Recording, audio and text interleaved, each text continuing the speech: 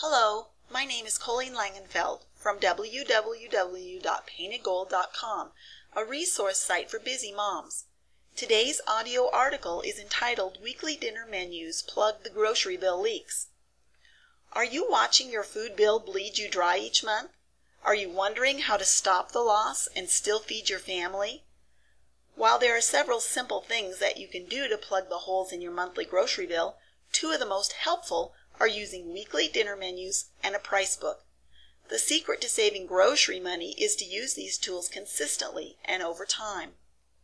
Let's start with weekly dinner menus. Using a weekly dinner menu is simple and straightforward. The concept revolves around planning out your meals in advance.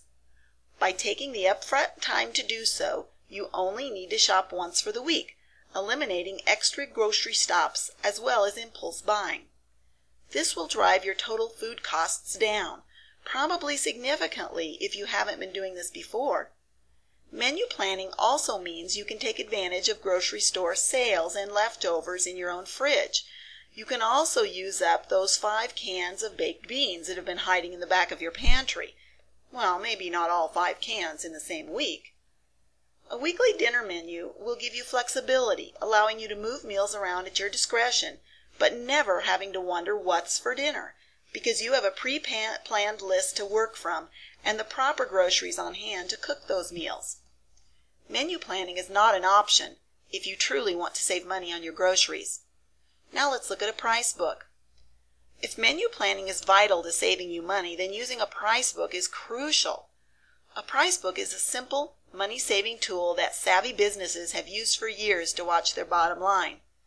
You can find price books online or make your own with a blank notebook.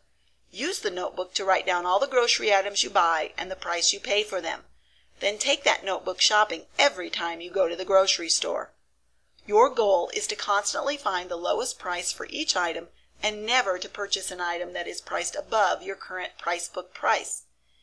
Every time you find a grocery item at a new lower price, enter that new price in your price book. When you find super deals using your price book, buy up as much as you can reasonably store.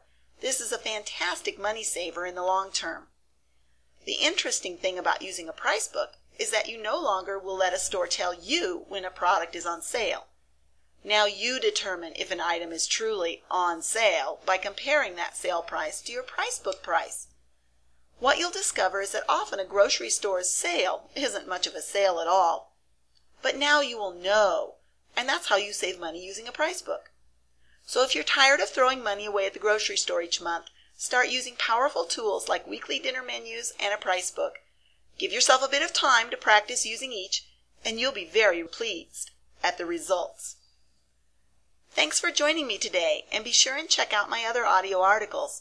Visit us online at www.paintedgold.com and get more information on weekly dinner menus and other resources moms can really use.